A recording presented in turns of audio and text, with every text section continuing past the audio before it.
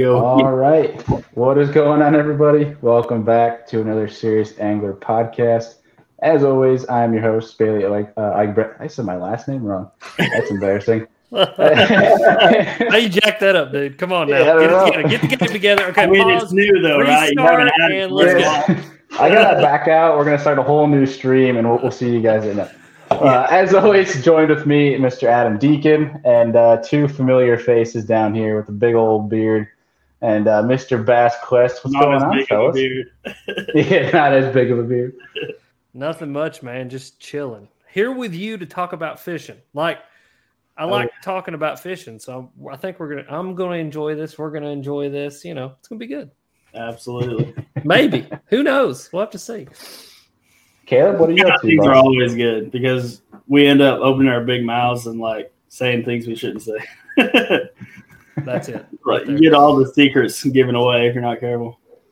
Uh-oh. We just need to swap that Dr. Pepper with some Bud Light so we can really get some juice out of Caleb. You gotta go full Tennessee and have a natty light. I don't quite have the mullet going though. So. Oh no. Are you guys drinking Milwaukee Best down there at all, or is that just a New York thing? I've never even heard of Milwaukee. Yeah, I've never heard that. But it must be a New York thing. Never mind. Deacon, what are you up to, dude? How's good old Colorado? It's good, man. It's been hot for the fall. It doesn't quite feel like fall. Sold the boat, so that's good. On to looking for another boat. So if anyone's got a lead on a boat, let me know. I guess I should probably have some more parameters than that. But anyways, looking for something that floats boat outside.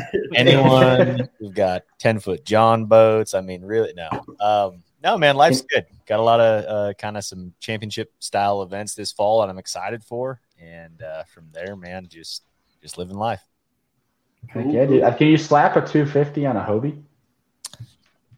Don't know how that would work. That would be good content for sure. It's viral content there. Yeah. Just start at 1 horsepower and just start leveling up and just see exactly how far you can take it. Ladies and gentlemen, welcome back. It's 75 horsepower on the Hobie. Here we go. I feel like a kayak would sink so fast with the 250 on. How much do those things weigh? 1,000 pounds? Oh, Yeah, like the 4 strokes. Yeah, 800 pounds. Yeah, it'd be like. Line and then drop shot your Hobie. Yeah. There you go. Well, boys, if you guys did not know, Adam here qualified for the National Team Championship down in Alabama. It's at Eufaula, right, Deacon? Yeah, on Eufaula. Man, hopefully, what's that? I've heard that's an awesome lake. Me too. I've never been. I'm really excited, but no, I've never been. Just seen a lot of footage on that thing. But December, I'm curious to see what it'll fish like in December. So I'm glad to get you guys on to talk about a little bit of fall fishing because I could see it. Yeah. Still late fall, you know. Yeah. What's funny? We were on the way to the beach one time, and it was me, Bethany's friend, and we were going with her family to the beach. And we passed by Eufaula Lake on the way there, and Bethany's friend cracks off and goes, "What's Eufaula?" I said, "What?" She goes, "What's Eufaula?" I said, "Eufaula," and I was like, she said on the side it says Eufaula Lake. I said, "That's Eufaula." She goes, "Oh, okay." And I was like, and ever since then, every time somebody says Eufaula, I'm like, "Ah, it's Eufaula." You don't want to go down there and get the Eufaula. Sounds like a disease of some sort. Yeah. You don't want to get the Eufaula, son. That's that ain't the good. bad stuff right there. Dude, my grandfather was joking one time because they live in Florida now, and he couldn't really pronounce Okeechobee a while ago, so he called it Lake Chewbacca. So he jokes about it all the time now. You going to fish Lake Chewbacca? Oh, that's great. Yeah. But so as Adam mentioned, we are here to talk some fall fishing. Personally, it's becoming one of my favorite times of year, almost surpassing that fun spring bite, especially if you can dial it in, because I do think to an extent fall fishing can be a little bit more confusing than fishing in the springtime. But once you do figure it out in the fall, I think, and correct me if I'm wrong, you guys, but I mean, you almost have a better chance of catching a true giant in the fall than you do in that springtime. But yeah, sort of. I think that I think you get a lot more chances to catch big ones in the spring, but I think when you swing on one in the fall, like when you do swing, it's usually that better than average fish. That's what I love about it so much. Is it seems like I don't catch as many, but when I catch one, it's that 4 to 5 pound plus class fish. That's what I love about the fall so much. What I get from the fall is like tons and tons of numbers. Like I can go out and catch these schooling fish. A lot of these fish like pot up together, and it's all different sizes of fish. You know, down here in the South, like in the fall time, these fish are not like – it's not like the spring where you pull up to a point and you start firing out there with a trap, and you pull up to one point, it's like all 3 and 4 pounders. And you pull up to the next point, it's all 4 to 6 pounders. Like it's everything together. Like you'll catch a 14-incher and have a 9-pounder eat it off the end of the jerkbait at the boat. Yeah. So, I mean, it's just like everything's together. It can be difficult to like find the right size fish, but you can go out and catch insane numbers down here. I'd always feel like the spring, like the winter time and spring for us is probably the best time to catch a true giant. And I'm thinking like winter to early pre-spawn. But the fall is awesome because of that urgency. Like those fish, like they start to see those, you know, the days are getting low a lot faster. You know, just like the window of time that they can feed is shorter. It's getting colder outside. It's like just they put the feed bag on, so it can be super fun. Yeah, and that's what's cool, kind of like about Caleb. Caleb, like it's strange because I say this even though we're so close together. I mean, Caleb's only an hour and a half away. But like Chickamauga and Nickajack set up completely different than Watts Bar and Loudon. Oh, yeah. And then those two set up completely different than all the Highland reservoirs around. Yeah, yeah. And so, like, what's crazy is, like, Caleb will be catching school and bass, you know, on flats with a spook on Chickamauga.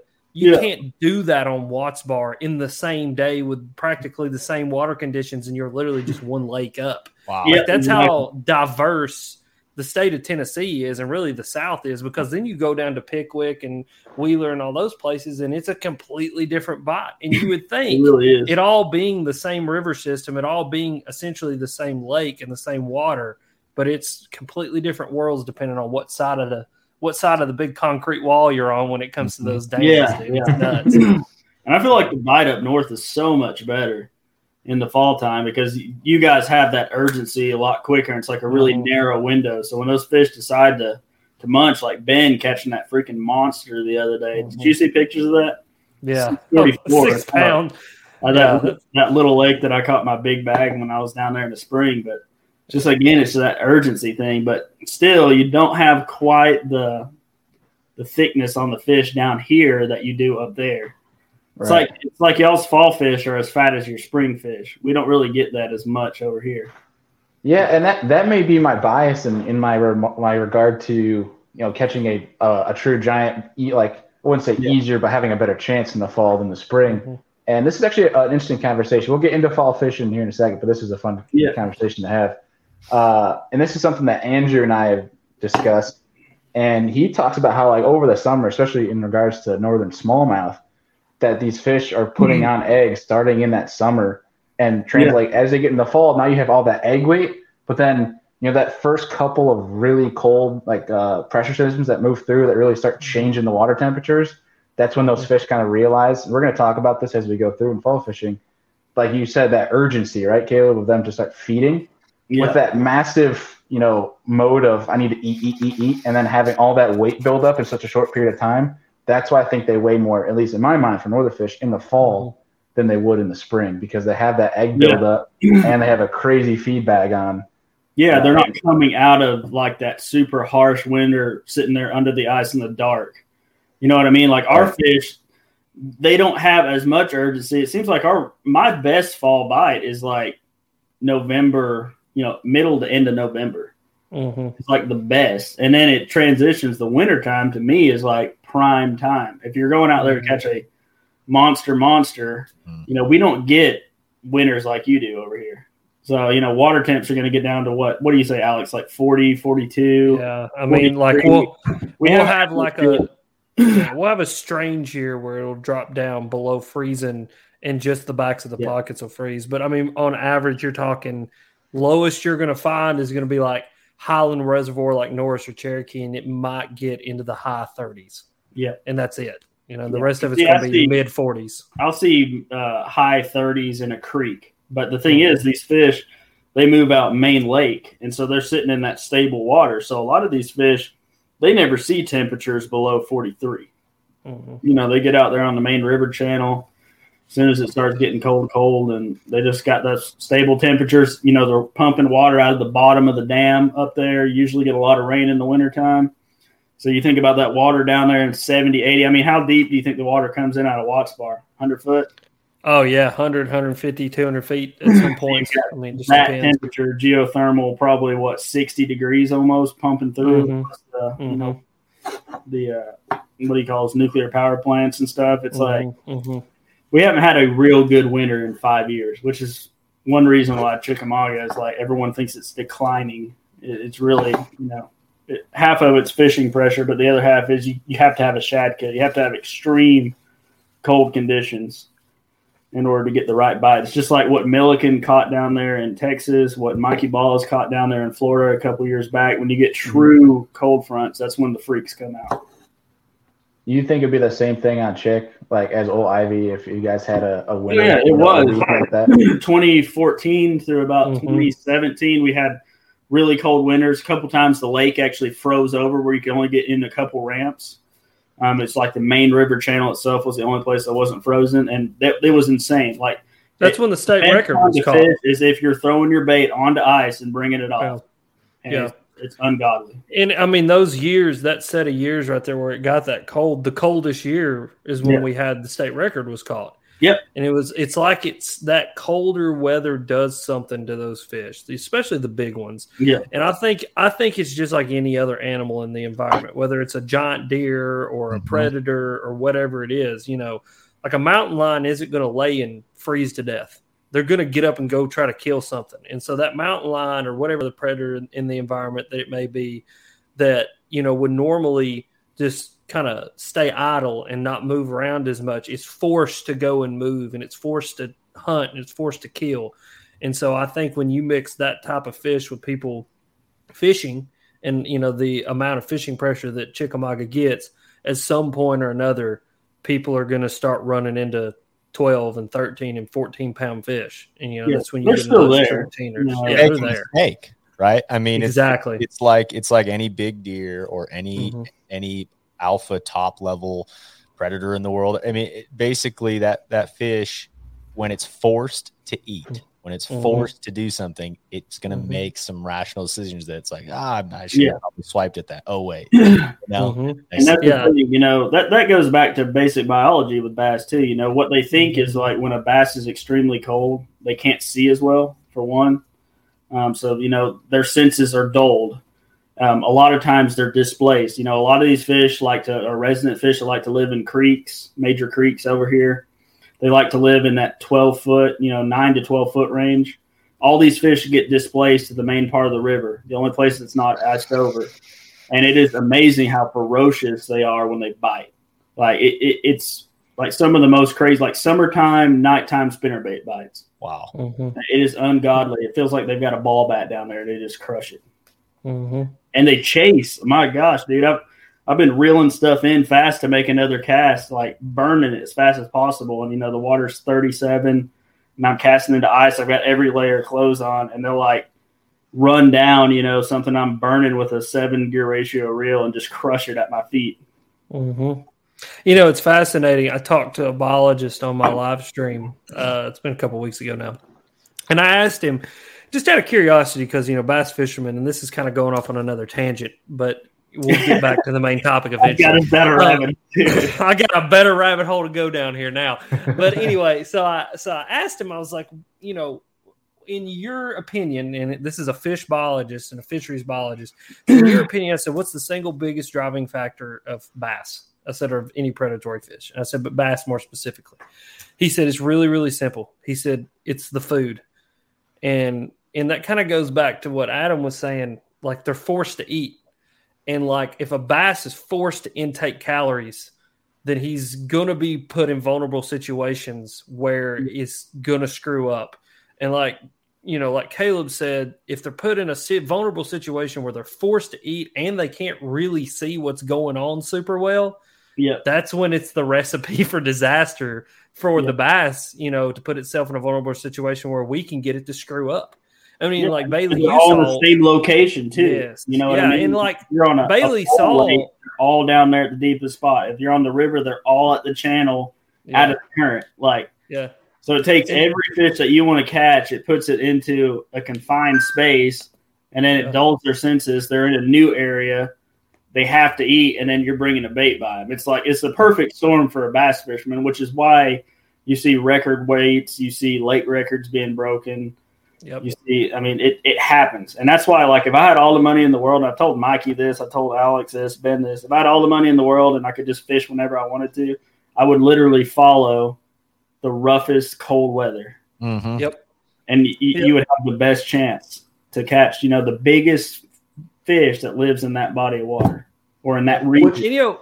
And to kind of like take us back to the fall fishing side of things, I think this plays right into fall fishing, and why you do have a chance of catching big ones is because fall is a very turbulent time. Yep. At least here. I know for you guys up there, it's kind of like you got fall and then it just drops right off into winter. Well, down here in the South, it's like fall, winter, summer, summer, fall, winter, fall, summer, summer. 2 weeks of hurricanes coming up from the coast, muddy water, clear water, freezing cold, snow, high water, low water. And I think when, you put like all that turbulent water, it can make it super tough, but it also, again, puts bass in vulnerable situations because they get that instinct, that instinctual drive to go eat and self-preservation and, food and those kinds of things. And I think sometimes that's why the fall, you have all this turbulence and then you hit one stable day in the fall. That one stable day is the day that you can just go wreck their face in, and that, or like, it may be stable in the fact that it's cloudy all day or it's raining all day and it's not some crazy turbulent up and down, just anything stable in the fall. It seems those are the days that you go catch the big ones. And I think it's just kind of what Caleb's saying is that it's like opposite to the spring. It's usually in the spring, it's how crazy can it be, or late winter, early spring. But in the fall, it's like all the craziness. You want to find that one stable day. That stable day is the day that the bigs come out and they want to come play. You know what I mean? For me, it's like, I got on a bite the other day down at the river where 3 days straight, I was going for like 2 hours in the afternoon and catching anywhere between 20 and 22 pounds of brownfish down there. And just like giants, every one that I was catching was a big one. Caught one almost 6 down there on a jerk bait. And the thing was, it was like super turbulent conditions, right? And we had a bunch of water that was running out of the dams. But the key there was that they ran the same current for about 3 days in a row. Mm-hmm. And so what it did is it allowed those fish to position in one little seam, and I was able to capitalize on that area. And so for those 3 days after they had already gotten there, I smashed them. And I think that's one of the big things with spring or fall fishing, why it's so good and it's perceived to be so good, is motion. Like, these fish are in motion. They're migrating with bait. In the springtime, they're migrating up for spawning. But when you put big fish, especially on pressured bodies of water like we have here, when you put big fish in motion, they're vulnerable because they're not sitting at a spot like in the summertime. They sit on those ledges, for 2 or 3 months, right? Mm-hmm. They're not moving. They see a million baits go over their head. It's really hard to fool a fish like that unless you've got something that's going to throw them off their game. Whereas in the fall or in the spring, when those fish are in motion, they're hitting stopping points. So that fish might not have been there for more than a few hours. It's in a new area. It finds a spot to hunker down for a second, and then all of a sudden you bring a presentation across that fish in a new area. And I think that's one of the major things that throws them off their game. So a combination of, difference in weather. So you get cloudy days, sunny days, rainy days, blah, blah, blah, right? And then you have different currents, different water levels, fish moving. Like, to me, the more factors that you can throw towards that fish, the better chance that you have of catching one that's, that 9-10 pound class fish for largemouth and that 6 to 7 pound class fish on smallmouth. Because in reality down here, these fish get beat up so much.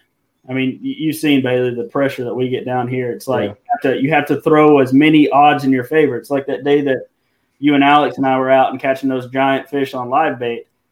Alex was. Because it was just yeah, exactly. That was a one-sided wreck test right there. I'm sorry, y'all. But it was nasty out there. You know what I mean? Like it was like super nasty weather conditions. The current was ripping through there, and it just throws those fish off their game just a little bit more. It gives you those chances. Yep. Yeah, and so this is interesting. And Adam, I'm going to be really curious to see how it is out your way in Colorado. And so, like Alex, you mentioned how you look for those stable days to really capitalize. For us in the north, and I can't really speak for everybody, but what I've found is you fish after that first big cold front that rolls through. You always like your better days are, especially for smallmouth, are when there's falling temperatures. When you have a 38, a 32 or a 28 or something like that. That morning, you are going to wreck their face in because it's that instinct, right? I mean, Caleb, we talked about it gets things going in motion where those fish can feel that. It's a pressure job, and they're like, hey, winter's coming. You got to start eating now because before we know it's going to be too cold and I'm going to have my butt planted on the bottom, not doing anything. Yeah. So it's kind of like they kind of feel that. It gets their instincts in motion, and you're literally just going to eat everything that's in front of their face. So it's one of those things where it's almost you fish the drops is kind of like one of the points I have here. It's like you'll catch fish all throughout the fall, but I think some of your best days where you're like, you're going to double up a bunch on like an A-rig type of deal is on those days when it's the drops in temperature and pressure. That's really funny because for us over here, we have such swings in weather that we get a lot of false falls. I know Alex knows what I'm talking about. We'll get a legit cold front that'll run through for 3 or 4 days, and then it's back like daggum summer again, then it's cold again in the summer again. So our fish, they don't subscribe to that at all. Like when the first few cold fronts that run through, I mean, you can't tell a difference on our fish at all. It's when it becomes stable. Whenever we have prolonged cold, when you get it for 2 weeks or so and it's starting to drop and those days are getting shorter, that's when we see it. Like and we see it, our legit fall bite is weeks away. November. Yeah. Like end of November. It's like right now for us, it's, you go out there and you grind during the day in grass. You're going to throw a frog. You're going to punch. You're going to catch some big ones. You're going to fish main lake isolated mats and stuff. And you're going to run to the back of the pocket right before dark, look around for a little bit of activity and smash their face in for an hour because it's an afternoon bite until November. Then it turns into a morning bite. And that's when you get those prolonged feeds where it's like from daylight until whenever. Sometimes if it's like bluebird skies, it might tail off at 11, 12 o'clock. But if it's cloudy out there, it might be an all day just feedback going on. It's funny because we're just way behind. Yeah. Yeah. And it was funny. Like, this is one big tip I can give anybody fall fishing, and I'm sure it's similar up north and out west where you're at in Colorado. But like, if you get a bite in an area, make several more casts into that area. Like so many people fall fishing are like, I know. I caught one, and then they pull keep them over going on down 10, the bank. still going. Yeah, I'm like, whoa, slow down there, Captain. Like, throw back into that area because that's one thing our fish definitely start doing is like, a few weeks ago I got on a bite when I was in the kayak, and like I found like 8 in one area. It was 8 bites in one isolated area. So I caught those 8 fish, sat there for probably an hour or more and didn't get another bite. I think I caught one more fish out of that area, so like 9 total bites. Well, 2 more weeks from now, that could be 15 total bites. And then 2 more weeks from there, it could be 30 total bites. And then, when we get down in the end of the November, that's one of those areas where you go and sit like me and Caleb have before in one place for 2 hours and never not get a bite. Yeah, I mean, as long as you want, because there's 150 fish sitting there. You know what I mean? And or they were sitting there, and it's just that weather has made them start eating, and like Caleb was saying, that false fall, it happens all the time here. Like the other day we had one, it was like, I woke up and it was like 38 degrees outside, and like the high that day was 52. Is gorgeous outside.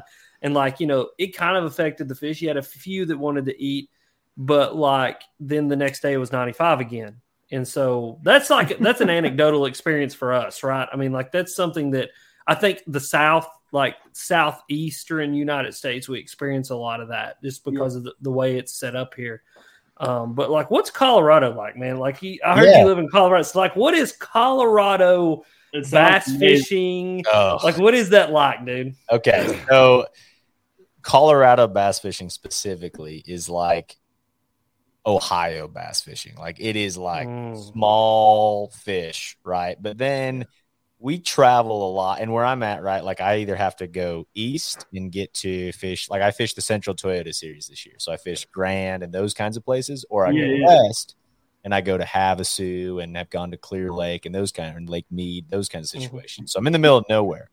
The trick is like there is some really good fishing in our smaller lakes because we don't have very much water. Right. And also, if you go into Nebraska, I'm in northern Colorado. So if you just go a little bit east, I mean, dude, like there's some fishing that I would argue like tournaments. We just fished one we're talking first, or I guess it was the second week of September. Terrible time of year for most places in the country. Right? I mean, 16, 18-pound bags. I mean, like, and in July, I've had a 20-pound bag there. Like in July, which is not a good time. And they're all northern strain, largemouth, and they're smallmouth in that place. But like, it's kind of an interesting thing because it's similar to like the Ozark region of fishing. And then you get kind of like our Pueblo Reservoir, which is one of our big tournament lakes. Like it's very similar to a Havasu, a Mead, Clearwater, Desert Lake. Small fish in it. I mean, it's got like if you catch in the spring, you catch a 13, 14-pound bag, you're really catching them. Like I've seen 1 or 2 15-pound bags there. I mean, in this time of the year, it's like going to take 10 or 9, right? Yeah. Wow. But what's cool about that lake is there's smallmouth spots and largemouth in it. And so kind of going along with fall fishing, like that's a place where I've done a lot of fall fishing. It's where we have a lot of kind of tournaments as we get to this time of the year. And going off of what you're saying, Rudd, as far as like throwing back if one's there, it's like to me fall fishing is very much right. They're on the bait, they're following the bait, and there's a lot of dead water. Like there's like, man, why did I always catch one here? And it's like, well, they're not there. You go 2 coves over and you get bit. It's like better stick around and throw a couple more casts because they're all there. Like that's in those wads. So to me, it's more about finding a few key areas from a tournament's perspective anyway of like, all right, I need to find where these fish are specifically. And another thing that I love about the fall is the randomness of a big bite on something. I mean, just paying attention to your surroundings, right? And having those fish mess up. But like, I mean, you've been going down the bank and doing something and you hear them go off and you look over and you're like, oh no, those are good ones. And you throw top water over there and you can stick a giant, it could change your day. I mean, it's any second. It's any second. It's a cool time of the year. But. Yeah, dude. And that's what kind of I was saying. It's like any swing's a big one. Yeah. And like kind of going off what you say, like paying attention to what's going on around you. And that's huge, not only for like those random topwater bites, but for like bank composition, bottom composition, things that they're on. Because I've noticed in the fall, unlike every other time of year, like they get really specific as to what they want to be on. And I don't know why that is. I don't know what instinctual drive that's fulfilling for them to do that. But like, if you get a bite on wood, you better start breaking down every piece of wood that you run into because there may be something to that. Or if you get a bite, like the other day me and my dad went out for a few hours. It was man-made stuff, like anything man-made, like a wall, like a sea wall or any kind of thing that stuck out in the water, but it had to be man-made. Like if it was like a lay down, they didn't give a crap about it. Cool. Yeah. If it was a lay down, they didn't give a crap about it. It had to be something man-made. And it was just, I think it was a lot of different factors, but that was something like I said in the video that I made. I was like, pay attention to that bite. Like when you get it, make several casts there. And then also like take a note in your brain as to why that fish might have been sitting there and then go try to replicate that. Because just like Adam said, like running a few key areas. I know there's one lake near me. It's called Mountain Hill, little bitty, like in between lake. It's in between 2 bigger lakes, and it's just kind of a river system. And like this time of year, it is literally about going and running 25 different spots as fast as you can. And like when you get that bite, go, okay, we're coming back here in just a minute, but I got to go run these other 62 spots real quick. And like then you go back to those areas where you got bites, because out of the 25 spots you'll run, there'll be 4 that are the most productive. And out of those 4, there's 2 where the big ones are at. Yeah. And then that's where you can go really in a tournament, situation. That's where you can really capitalize on actually being able to do well in a tournament situation. And then if you're fun fishing, I mean, hell, you just go smack them in the face when you find them. So, Yeah. And so you mentioned the wood, and that's a really good point, is to, and I think a lot of people have said that, in the fall when things are starting to cool down, as you find specific pieces of structure. I think, you said man-made. It's almost like keying in on objects that retain heat. So, like in your guys' zone, something Caleb taught me in the past was cheese mats, especially when things are getting colder. Is you find the cheese. I mean, Lee Livesey won Chickamauga doing the same thing, throwing a frog over cheese mats, and I can't remember. I think it was October when they had that tournament there. It was the fall, and it's because it retained heat, and that's basically the point. It's like you could punch through them, frog them, whatever. Just find whatever remaining heat sources. So, like you mentioned, to keep an eye out, like Adam mentioned, for just random fish going off right next to you. Yeah. Noticing these little key subtleties, and that could be as simple as a half temperature change, because it might not seem like a big difference in number wise, but like you got to think about it, like even when you're swimming in a pool and there's a slight temperature change, you notice it. It's extremely noticeable. The fish probably feel the same thing, and that's probably where they'll obviously relate to. Yeah. Is there anything you guys have to add on there? No, I mean, I agree. Cheese mats and a frog. I mean, if we can do that 365, can we just do that? Like, can we just eliminate everything else? Can I tie on a square bill and a frog, and can we go do those 2 things and screw the rest of it? That's what I want. I'll give you some really good tips here, especially if you're a tournament guy. One, in the fall, learn how to go into community hole areas. Learn how to find the largest population of fish. The largest population of fish in an area is a lot of times a community hole.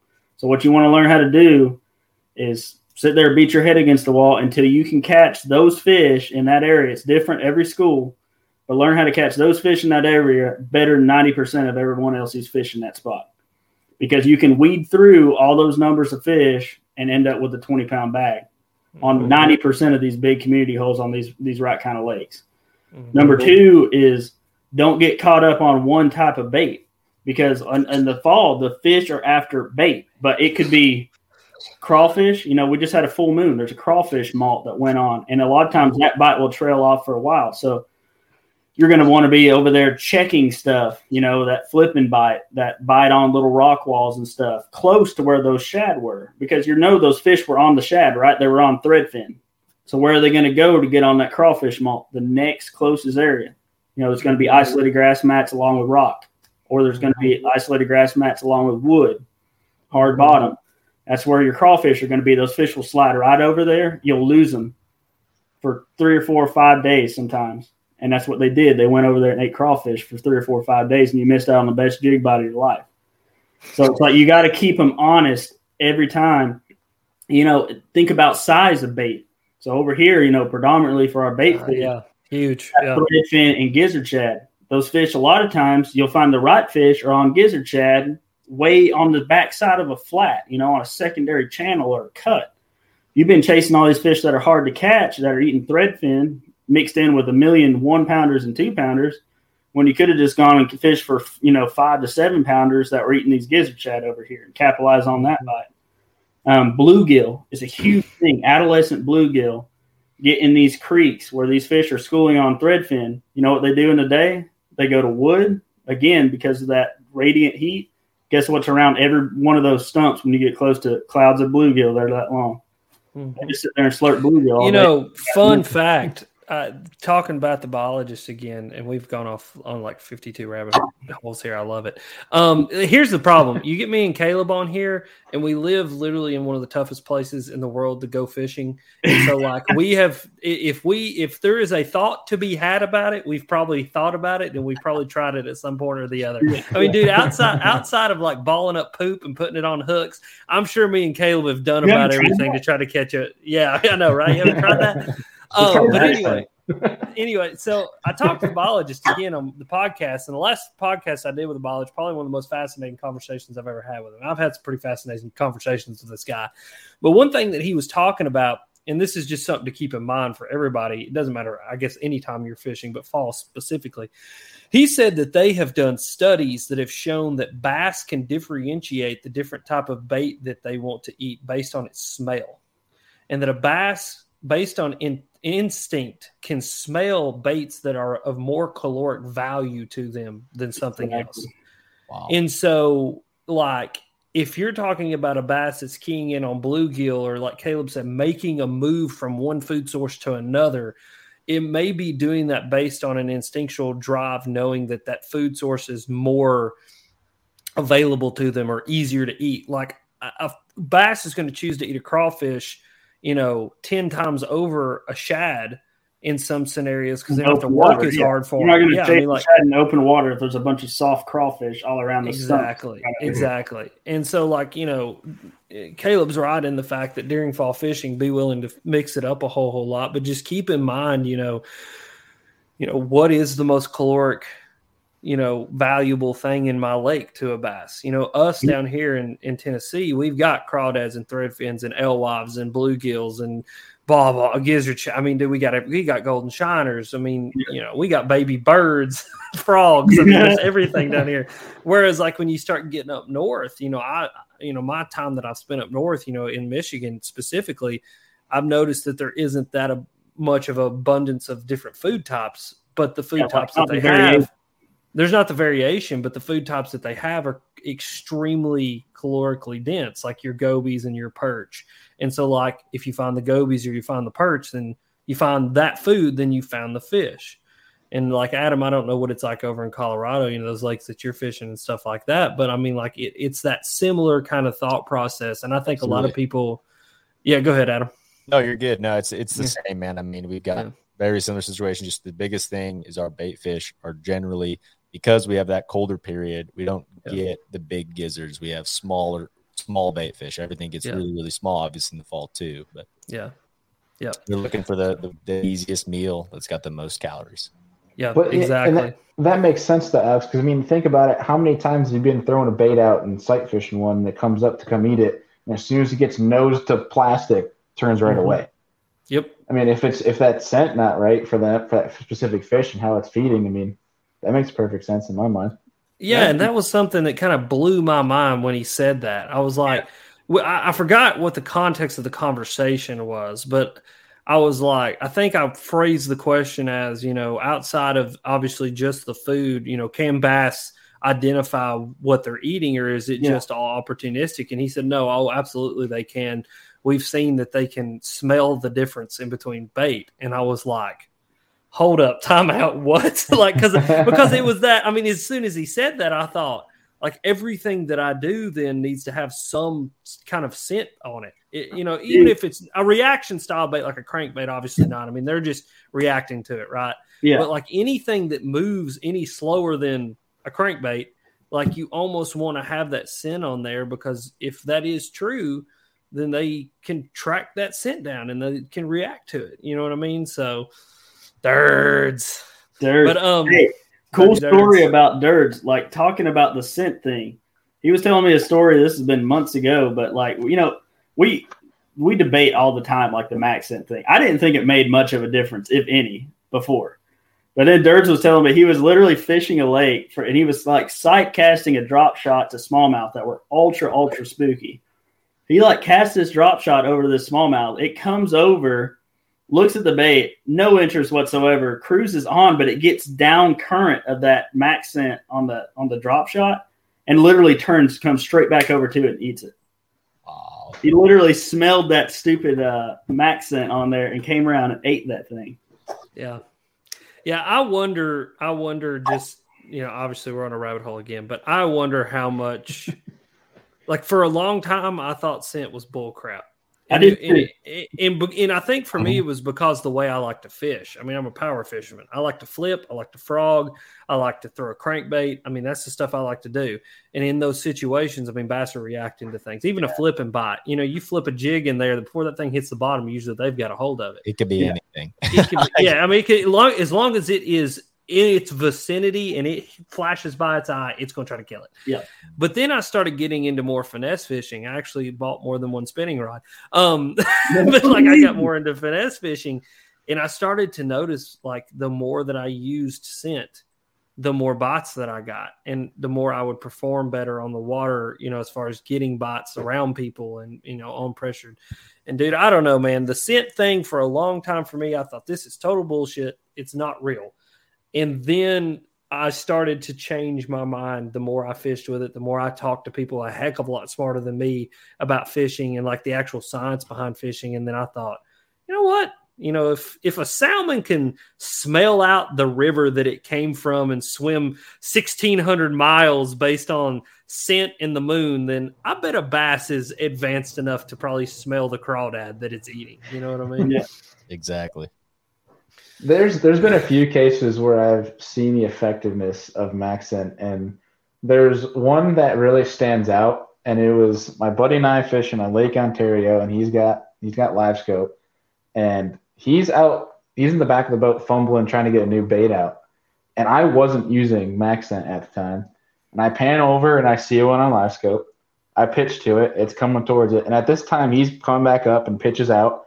This bait, I watched this fish come to my bait. And as his comes down behind it, it turns around and goes and eats his. And it was a 6-pounder. Oh, I was like, so literally you just stole that fish from me. But if that wasn't like a clear case of like, dude, you're just not using the right thing, then I was just like, okay, I'm going to put this down. I got to say, like, as much as I hate to do it, I'll have to eat crow and say that the MaxScent does make a difference. I mean, it makes a huge difference. I had no idea. Especially in brownfish, man. I mean, it's crazy. Yeah. The smallmouth and any current situation, I completely agree. But it's just the thing with fishing, right? And I'm still probably, I believe in scent, but I'm still probably more along the lines of how you guys used to be. And I'm just like, come on, right? Like, especially every reaction situation. But like on the St. Lawrence this year, I went and fished that as a co with Bailey. And man, like some of the biggest fish I caught in practice didn't have scent. Right. It was like a Senko, right? Like a whack rig Senko on a drop shot. So then it's frustrating because you think like that. But really, I think all of fishing comes down to putting the odds more in your favor. Exactly. Scent is going to give you one extra bite or every 5 fish or 20% more bites. That's the difference. And that's what I think people get hung up with, including myself on scent, is that it's just that little extra additional couple bites. Yeah, people see it portrayed as like this massive difference, right? Like night and day, when it's just a couple extra advantages in your arsenal.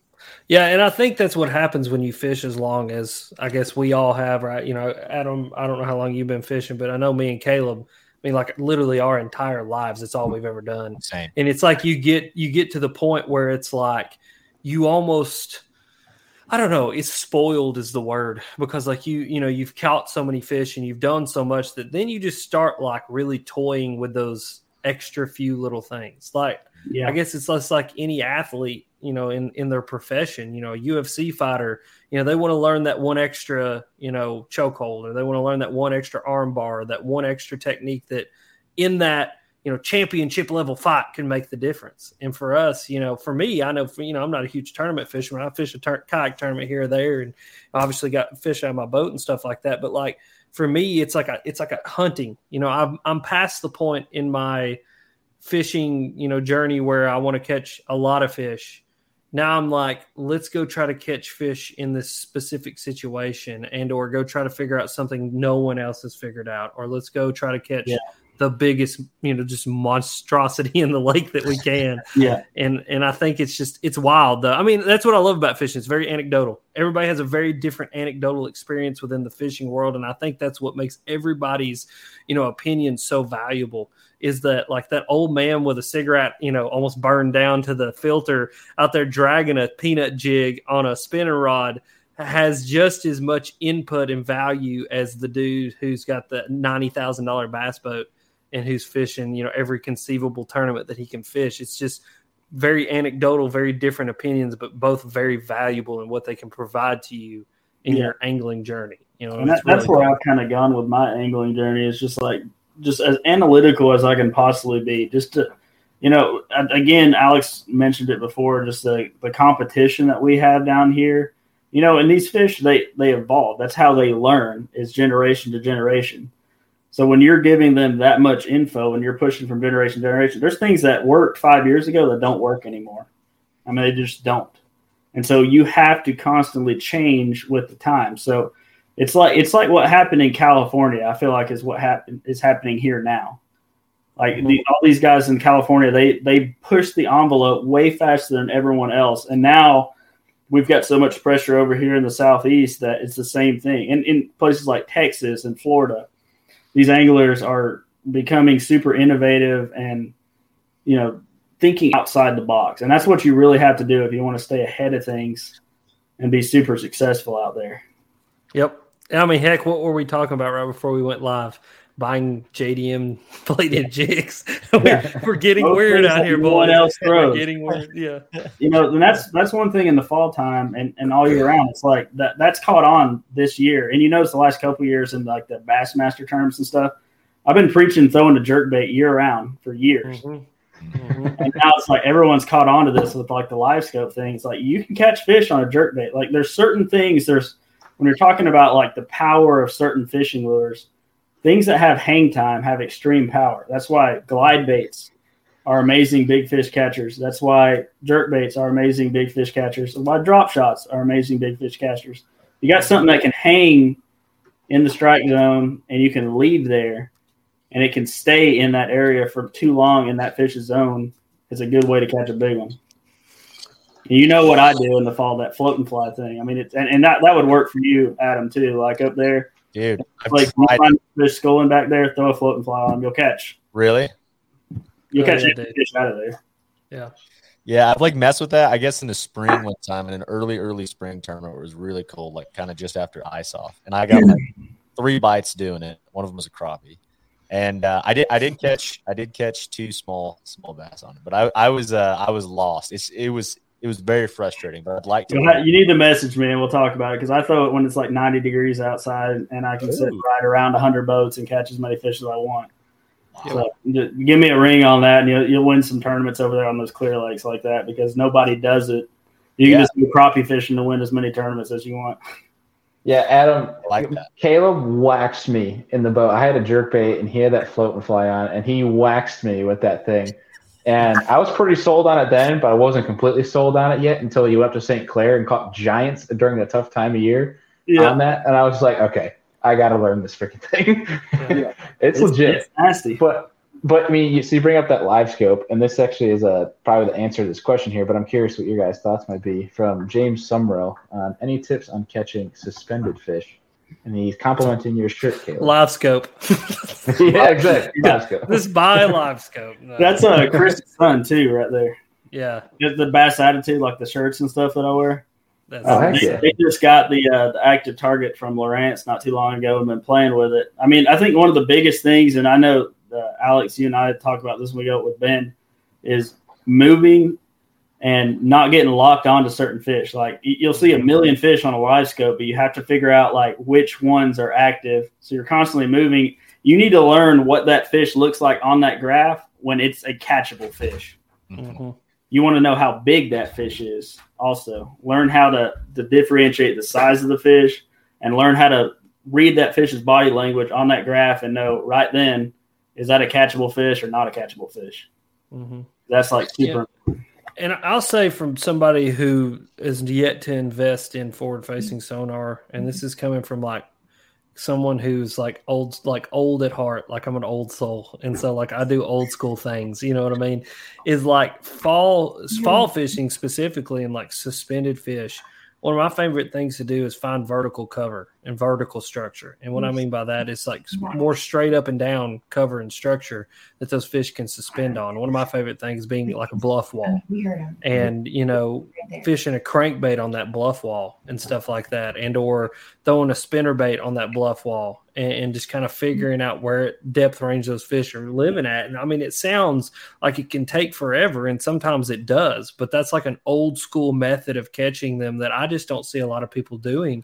And I can capitalize on it every single fall and winter, is to take something like a 3XD or a rock crawler or, a seeker, the new Monster Bass bait, or whatever your favorite medium diving crankbait is, and go cranking those bluff walls and catch fish, and big fish at that are suspended. And I think it's such a valuable piece of cover and structure. And Adam, I don't know how your lakes are out there, but over here we've got everything's dam driven, and so like they jerk the lakes up and down so quick, and the bluffs are always so consistent because that fish doesn't have to move out. Like it doesn't have to, it doesn't have to swim 50 yards in any direction. It literally just goes up with the water and down with the water. And that's why I tell people, like, focus on that vertical cover when you're looking for those suspended fish, because that's where they live. Like if they live on a bluff wall, they're suspending their whole life.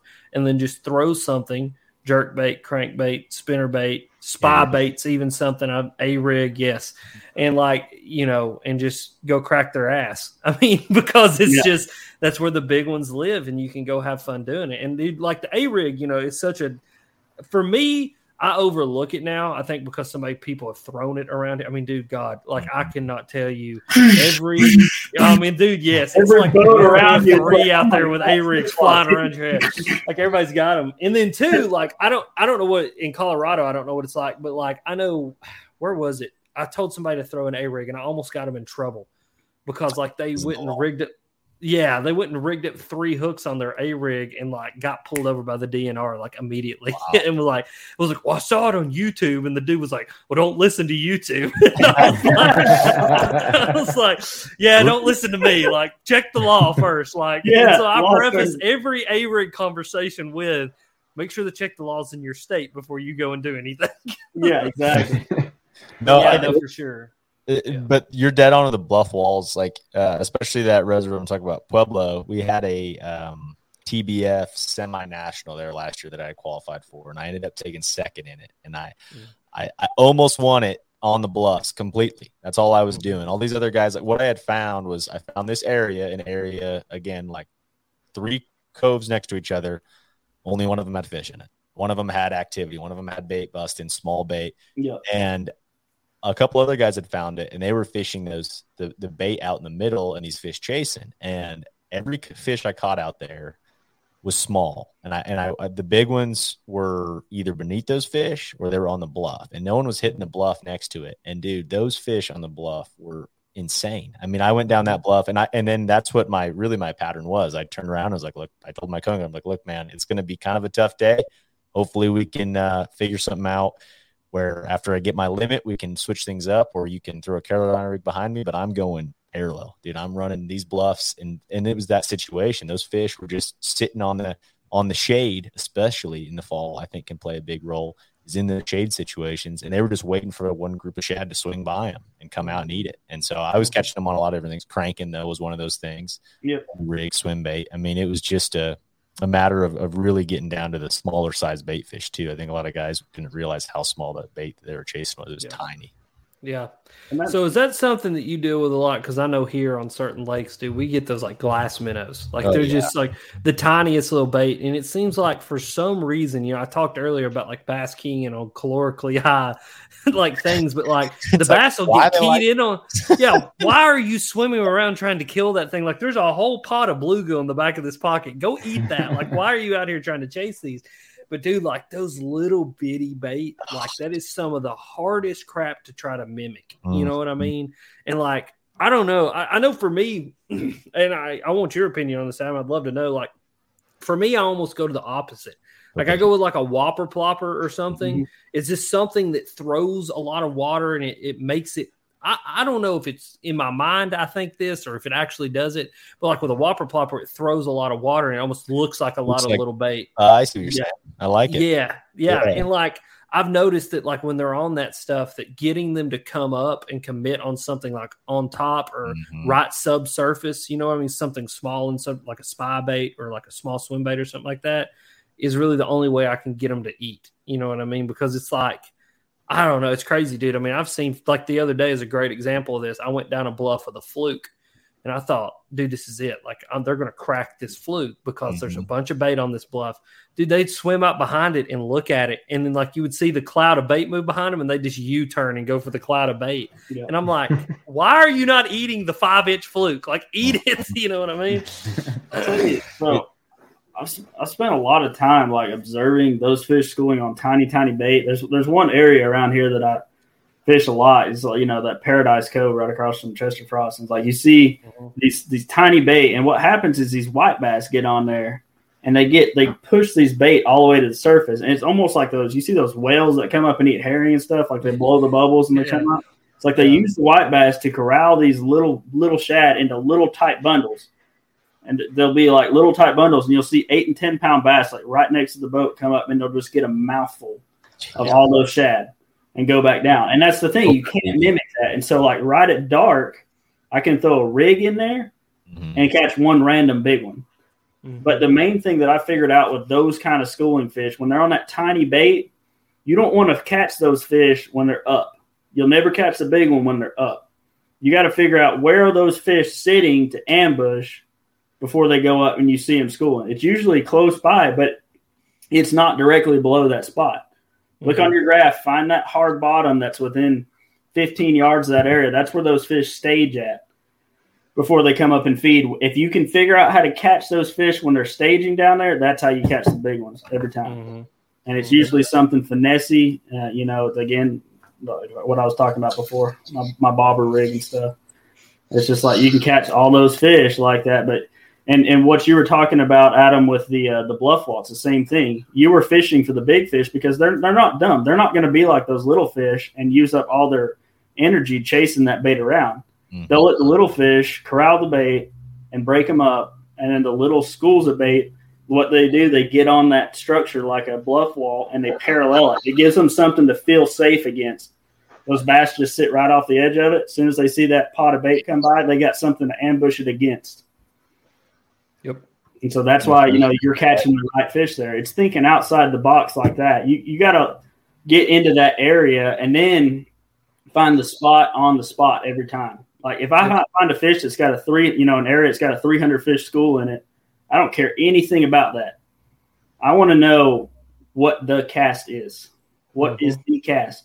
And then if you're in a tournament situation, be the guy that gets there first and makes the cast. You don't go chasing, you know, what's going on in front of you.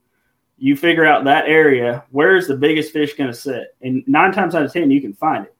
You know, there's an area that it's a couple big rocks at the end of the point where all the fish are sitting.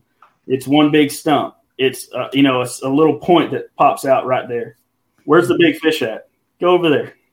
Catch the big fish. And then you can work. I mean, dude, we've done that so many times together. Yeah. Like, we've been on a school of 3 and 4 pounders, and like, dude, it's fun. Like when you're cranking a square bill and you're catching 3 or 4 pounders, you don't complain. But like Caleb's gone, let's cast literally 10 foot to the left because there's just a small divot in the bottom there, and like me and him both double up on 6 pounders. Wow. Like, and because that's where that bigger than average fish doesn't want to be with the school. They want to be near the school, but they don't want to be with the school, and they're just slightly off. And like the bluff wall thing, man, I think it's just one of those deals. It's like they still have access to deep water. They still have access to food, but they don't have to be out in the middle of the lake chasing everything. Mm-hmm. They can chill right there and just eat what is presented to them. And then two, the crawdad thing I think is huge. Sometimes I've seen so many crawdads crawling around on those bluffs. Like, you know, you get something hung up and you go over to pop it loose, and like there's 4 crawdads like crawling around, and you're like, oh, so that's why they're sitting here. Like, it's like, you know, when the hamburger's not swimming by, there's popcorn laying on the bank for them to go eat. I mean, it's just like, you know, that's what it's like. I don't fish tournaments that often, but I tell the tournament guys all the time, it's like, go find 30 or 40 spots that you can make 5 casts on. It's a big fish spot. Because if you go fish 30 or 40 of those in a day, guess what? you're going to run into 5 of the right ones. Absolutely. You know, you can catch the biggest bag of the tournament by doing that. And that's the thing. Even in the fall, you know, it's so easy to get caught in the mentality to see these fish schooling. And it's like I had to talk myself out of that. Like I literally sat in some of these areas that are just beat to death. And I was like, I'm not moving until I find a way to catch these fish that no one else can catch because I can see them. I know the right fish are here. I'm not moving until I can do it. Mm-hmm. Community holes are community holes for a reason, man. Exactly. And some of these community holes around here, like no one fishes them anymore. Like they'll pull in there and there's 30 boats in there for the first 10 minutes of the tournament. And then everybody leaves because it sucks that bad. Mm-hmm. But again, I completely thought outside the box and was like, okay, get away from the fish that I'm seeing. Like I know the activity's there. I know the fish are here. Where are they sitting when they're not feeding? Figure that out. 4 or 5 waypoints later, you find that, okay, this is where the fish are sitting. Graph it. Go over it 1,000,000 times until you're like, okay, this little section, this 5 foot by 5 foot area is white hot on there. It's harder bottom. Even though this is all hard bottom for this 30-yard section, this is the hardest bottom. This has 2 boulders on it. There's no boulders over there. This has a small section of chunk rock or shell. Just anything slightly different like that, especially if it's something small. If it's the size of the hood of your truck, you better dang well mark it and make that cast first because that's the one that you don't want to mess up on. Mm-hmm. And you can dial that in to every spot that you fish, especially if you're in spots where there's schooling fish, where you know there's groups of fish. Break it down. Find out where the biggest fish sits because the big fish, I mean, he's top dog, right? She's top dog. She's going to knock everybody else out of the way, and she's going to sit at the best area to sit. Mm-hmm. Yep. So it's like tournament fishing. When you're out there practicing, as soon as you catch a couple fish on that spot, you're like, okay, I'm not going to touch them anymore. I'm going to leave. First thing you should do, go over there and graph. I mean, run all over them because you're not going to spook them bad enough to mess them up for the next day. Run all over them until you figure out what is the spot on the spot. Mm-hmm. You can make that exact lineup, that exact cast. And then figure out different angles on it too. You know, deep to shallow, shallow to deep. Take that fish outside its element. Show the fish something, you know, a bait from a different presentation, different angle than they normally see. And 9 times out of 10, you can fool that fish, and it'll be the right one out of that. You know, you'll be in an area that's got 1,000,000 3-pounder schooling, but there's 1 6.5 right there, and you'll come away with the 6.5. Mm-hmm. Dude, that's a really good point because, like, especially in the fall, like Alex made the point earlier, is like when you catch one, make sure you make that same cast a couple more times because chances are in the fall, especially when they group together, there's going to be more fish there. And there's people that'll get on those fish, cast, and they're like, oh, it's been 10 casts, haven't caught anything, let's keep moving. When in reality, you could easily just switch colors or a complete different profile, or even just like you mentioned, it's the direction of your cast. Turn on. You know, it could just be that. Yeah, it could be a simple rock pile, and you're casting from the south side. You just got to go to the north side and cast. It's a complete change of direction, and then they're fired back. Keep honest, because once you find fish, the fish are there. 9 times out of 10, they are catchable in some way. It might be tough. It might be a timing deal, but the right fish is there. Once you figure out where the right kind of fishes are, you know, just figure out how to catch them. Like, beat your head against the wall until you figure it out. Mm-hmm. Right. One more thing, Bailey, on what Caleb said. Dude, that is like mind blowing to me as far as or is going to be something that I'm really going to work on this fall and into next year, because so many times I roll up on a spot in practice and I catch a couple fish or a fish, and then I'm shaking a couple off, and I'm just someone who's always like, man, I don't want to mess with these fish. I want to get out, right? You know what I mean? The first thing to do is pull the trolling motor and go. It's like, well, really, let's take a minute here, and especially in the fall when these fish are grouped up and there isn't much other options, right? You find an area of fish, and it's like, this could be all you need, really, if this is the right school, and find the spot on the spot where that bigger one's going to sit. And that's the thing, dude. Like, most of these fall fish, they break up at night. Mm-hmm. That's why it's like, you know, sometimes the first thing in the morning bite doesn't work until later in the fall. Because most of these fall fish, the schools break up completely overnight. And it takes them all day. That's why it's an afternoon bite. It takes them all day to regroup in that area to start that feeding. Especially Main Lake.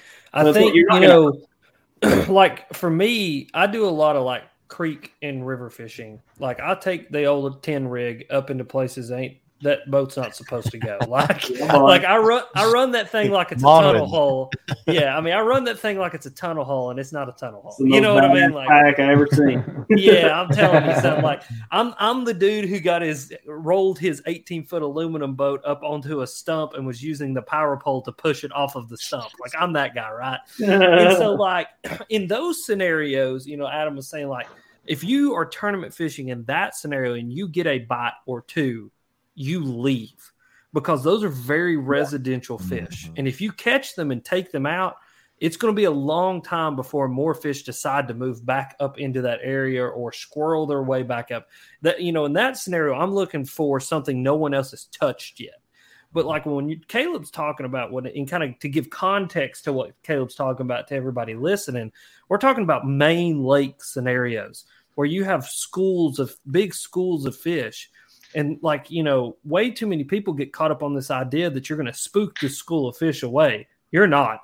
There are fish constantly moving in and out and in and out and in and out. And especially in any kind of riverine system where there's current, there's fish that just get pushed off and they drift down to the next point and stop. And there's 4 more drift into their spot.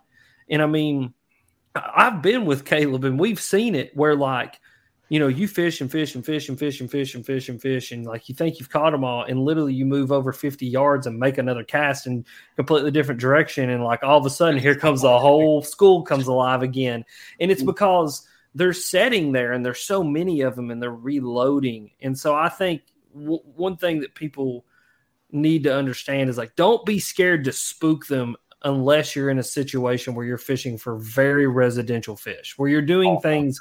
Yeah, like I like to do, or like a John Cox. Like John Cox does this. That was like when he won his first Forrest Wood Cup. That's why he was so worried about that spot, is because he knew that there was only a finite amount of fish that actually lived in there. Yeah. Whereas when you go more main lake or these bluffs like we were talking about earlier, you know, dude, there's so many fish in that. Bailey, you know, bro, we know. Like there's so many fish that live in only one area that it would absolutely blow your mind if you could just drain the lake and see them. They're there. That's what I'm talking about, is just like if you're going through and you're practicing for a derby, no matter where you're at, catch a couple of those fish, shake them off, whatever. But before you leave, run them over with your side scan and your down scan and just figure that out. You're not going to spook those fish. They're not going to go anywhere. You're going to scatter them right then. I mean, if anything, that's going to help you, because whoever comes back there after that point and is practicing, they're going to be, you know, fishing for fish that are scattered. Run them over a couple of times. Figure out exactly where those fish are sitting, like where would the big fish be, and then go on. Because the next day, they're all going to be right back where they were. Yeah. That's not going to hurt them. I mean, there's enough boats running over these fish. They ain't going to care. Yeah. Right. Yep. So this question from Christopher Wilson asking the best way to locate fall fish on a large lake. I think we might all have the same answer here, but I'm still going to put it out to see if you guys have anything different. Dynamite. Shock them all. Just shock them up. Just get the shock boat, start shocking. No. My answer to that would be have a bunch of rods on deck and be willing to cover as much water as possible until you stumble upon them, pretty much, is basically my answer to that. But I'm very curious if you guys have any other things, any other tips for them. When you go out, maybe it's a new body of water as well, and you're just trying to find fish. So I'm going to go back to what I referenced a few minutes ago, being the guy who goes up into little creeks and rivers and things and does that kind of fishing, because that's just what I like to do. I go find choke points. I go find places where bass, bait, and current are forced to be choked down into an area. And that could be as simple as a bridge or a tight spot in the creek or a river bend or a creek bend, somewhere where that current and the bait and the fish have to consolidate if there's any kind of movement.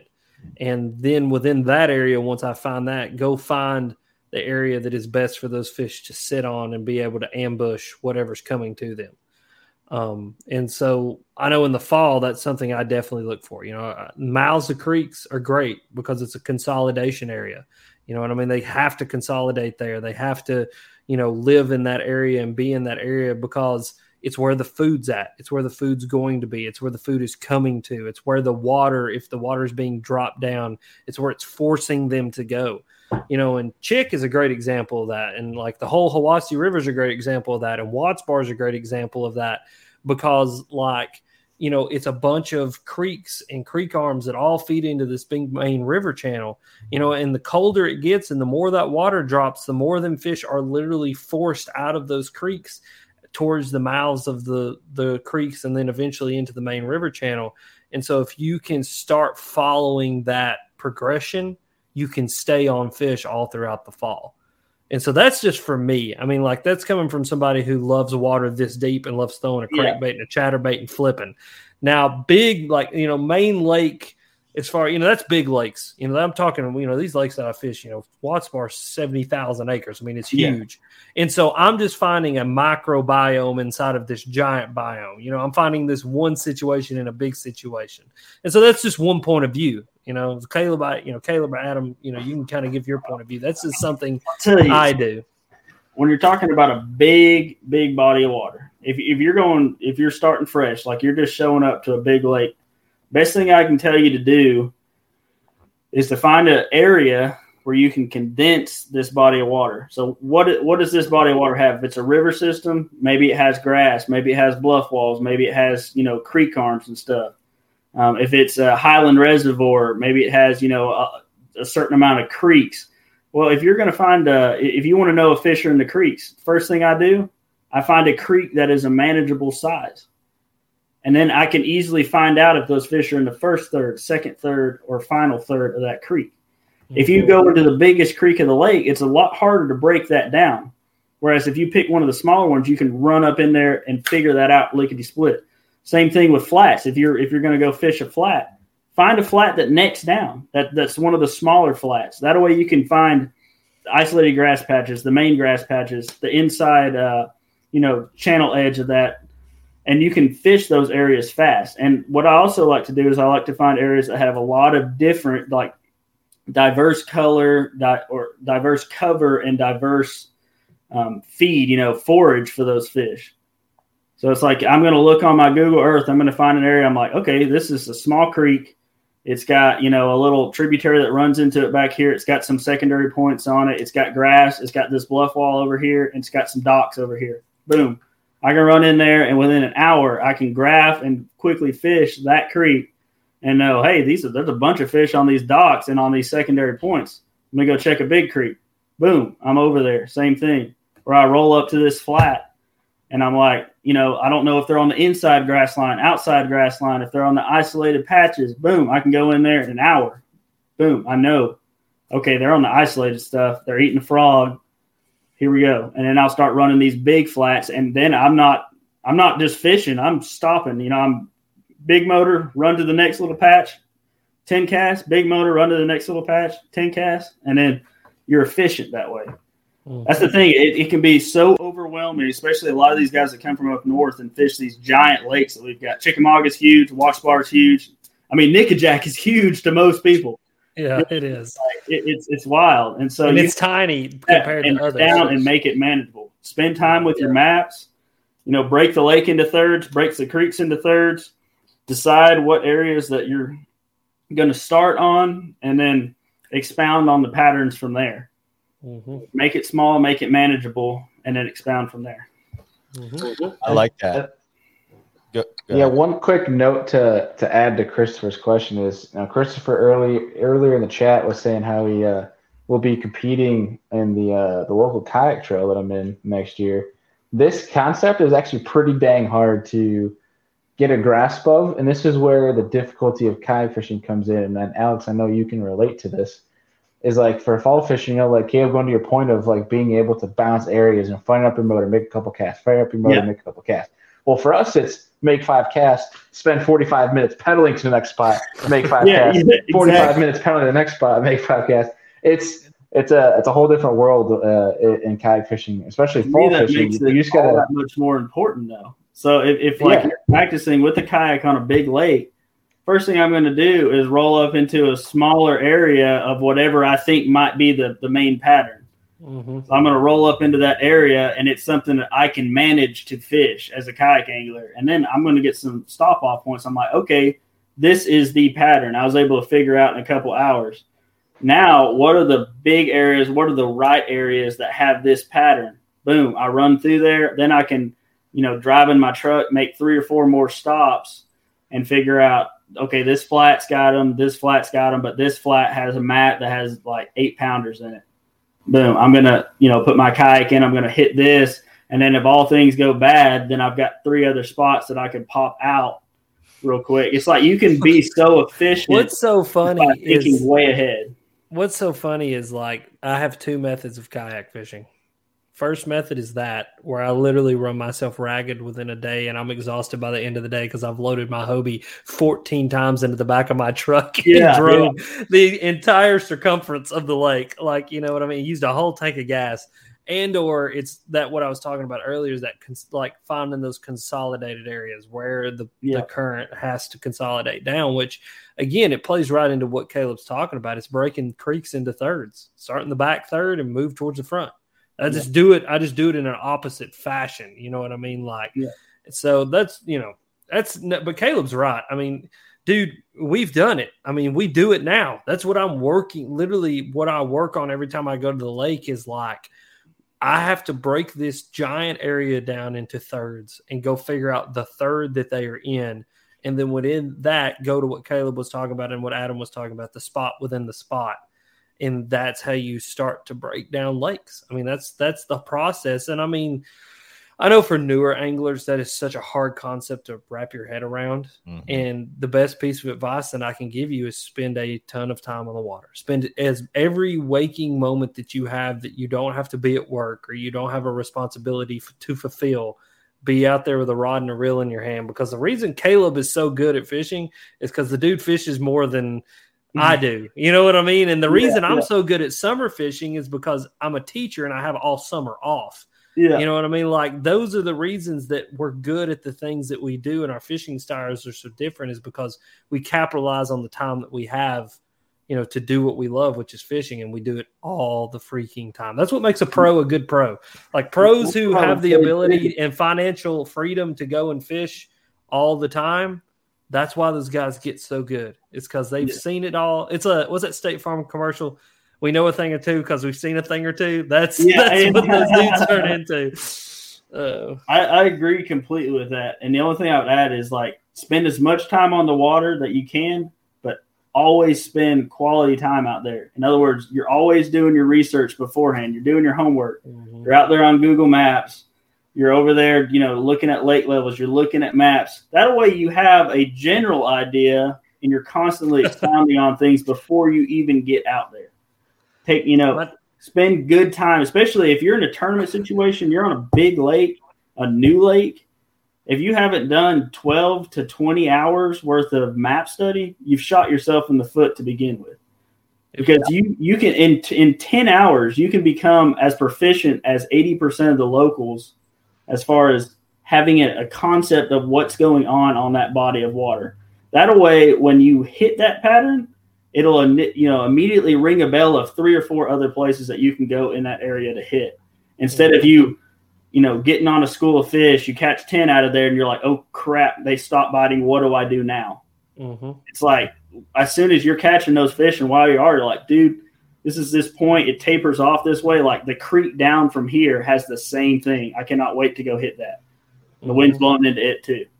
Mm-hmm. And so as soon as you're done there, you're over there and you're like, and I remember right over here, there was another one. And so then by doing that, like if you're spending the time and money and energy to go out there and fish a tournament, if you're not doing that, I don't know what to tell you. Like you shot yourself in the foot to begin with, because I don't go on any trips to any lake that I haven't spent so much time. Just like even when Ben and I, like we're up in Michigan and we'll decide to fish a lake the night before, and this dude's on his phone until 4 a.m, like looking at every little point, and I've got like a million waypoints before Before we even got on this live stream, I was literally on Google Earth looking at a lake that I have fished more than I have ever. It's like a lake that I fish all the time, but I'm still like on Google Earth just looking like constantly. Like if you see me on my phone at any point and I'm going, Like literally all I'm doing is just looking and dropping pins and then referencing over to Navionics and studying the maps and like looking. Because, I mean, Caleb's right. I mean, that's one of those things that for new anglers especially, I think that helps to take a lot of that curve out of the learning curve away. And so many of these kids, like the high school and college, circuits and stuff, you can tell. I mean, you can tell when these kids get out of the college circuits and like they're hitting into the pros now. It's like these guys are making waves. It's because they got the right kind of electronics, they got the right kind of attitude, they're using technology to help them out. And so they can take, I mean, heck, Cole, he fished the lake for 3 years and he knew more about the lake than I did, like my entire life sitting there fishing that lake. Mm-hmm. That's like a really good example. A lot of these young kids, I mean, heck, they can find everything that I know in 3 hours. Mm-hmm. Yep. It's wild. It's like just spend technology. Go ahead and do it. You know what I mean? It's like use every tool in the toolbox, and that's one of the best ones. And that's when you get old men shaking their fist at clouds because they hate the fact that they're kids that can literally 25 years. This little kid goes up in a bass boat and just starts whacking them right in front of them. Yeah. It's so fun. Yeah, your boy Cole got a top 10 at Lake Norman. That kid's a dang hammer. Jim, just natural. So they need to call him natural. That's what he is. The boat with him, it's just like he's like a human sane when he goes through. It's like he filters through every single bass that's ahead of you. Yeah, and you better be fishing on the opposite side of the boat or wherever he's at. Just have a Carolina rig dragging it behind the boat because that's the only chances you got. My bow out and just start trying to shoot stuff. Yeah, that's where the MIM-80s I was talking about a few minutes ago comes into play. So, Alex, going back to when we were talking about suspended fishing, finding vertical cover, the question you're asking about top 3 vertical bait. So, like, does he mean like dropping on them? Because that's a whole different route within itself. We were talking about vertical cover, so I think that's what he was referring to. Yeah, so like bluffs and stuff like this. For me, it's a crankbait, like a small body, medium diving crankbait's like my number one confidence. Like Rock Crawler 3XD, anything in that. A Rock Crawler specifically, because Spro did a really good job of making a medium diving crankbait that can get down to 15 foot. So I can effectively fish that, you know what I mean? Then a jerkbait is going to be my other one, especially as it starts to get colder. The power of a jerkbait to draw fish up for me is huge. And then something like an Alabama rig or a spinnerbait, something in that kind of realm, is going to be something else. And then like a jig. I mean, like you can effectively fish a jig on a bluff, especially if it's like those kind of stair step bluffs. Mm-hmm. And that's what I've noticed anyway around me. We got a lot of sandstone and limestone. And so that limestone and that sandstone breaks off in like sheets. And so over time, as it erodes away, it doesn't really it breaks off and like creates these stair steps all the way down the bluff. And so like the fish will sit on those kind of, I say stair steps, they're just natural breaks in the rock. Mm-hmm. And you can effectively fish a jig on stuff like that. So that's kind of my top baits. I think I agree with that. I would add, so your sinking baits, when you're talking about fishing a jig or a swim bait or something like that on a bluff wall, fall rate is incredibly important when you're talking about fishing vertical cover. Do they want it falling fast? Do they want it falling slow? You need to learn, like, with your particular bait, what the pendulum effect is on that bait. That way, if the fish is suspending along that vertical structure, if you know where that fish is, you can actually pendulum your bait and keep it in the strike zone longer. So you can arrest the fall of the bait. You can control the fall rate by the weight of the bait, but you can also arrest the fall in the strike. Well, Caleb just died. Uh-oh. The Russians have attacked. That's it. We're over. YouTube said they had enough of Bass Quest. Yeah. No more. Adam, do you have anything to add to that whole vertical bait conversation? Yeah, man. Again, just a lot of our lakes, it's clear water bluff walls. No idea what just happened there. Oh, yeah. We thought you died. He's back. It's not the Russians, everybody. Pendulum, like that effect. You can get that with swim baits. You can get it with jigs, with your creature baits. Like for me, fishing vertical structure, I agree completely with Alex. I love things that can hang, something that can suspend, whether it's a big glide bait, whether it's a jerk bait. And you can actually get your rigs to suspend too by playing with the weight, getting them really light to where when you're reeling that thing slow, it's staying at one level. Same thing with swim baits. But I really like to get on a jig bite where I can get, again, right up against that bluff wall and then pendulum that bait and keep it right in the strike zone. If I know the fish are biting that thing at about 12 foot, I will rest the fall at 9 and let it pendulum back towards me. That way it just stays right around that fish, for a good 8 foot. So I'm fishing like an 8 or 10 foot section of that bluff wall instead of just like dropping, like little prayers here and there.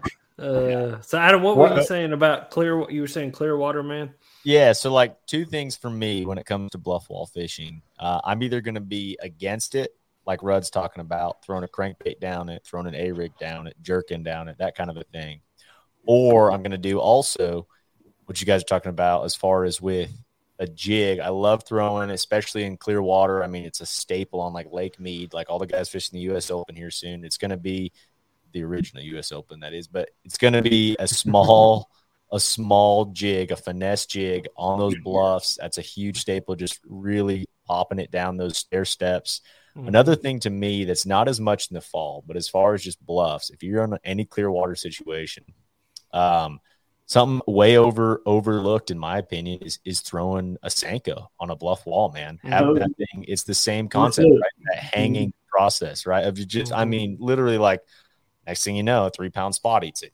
Wow, that was wild out of nowhere. And so, to me, yeah, it's kind of either stepping off that thing, and I like throwing a jig on it, or even a flick shake, or a drop shot, a light drop shot coming down those bluffs, or I'm going to be against it and I'm power fishing. Those are kind of the two ways I'm looking at it. I like all those answers. I think the only one I have that could add to that, well, actually I'll say two, but the one that, referring to Chickamauga, that I fell in love with last November when I fished an event there, was throwing a big glide bait right next to those bluff walls.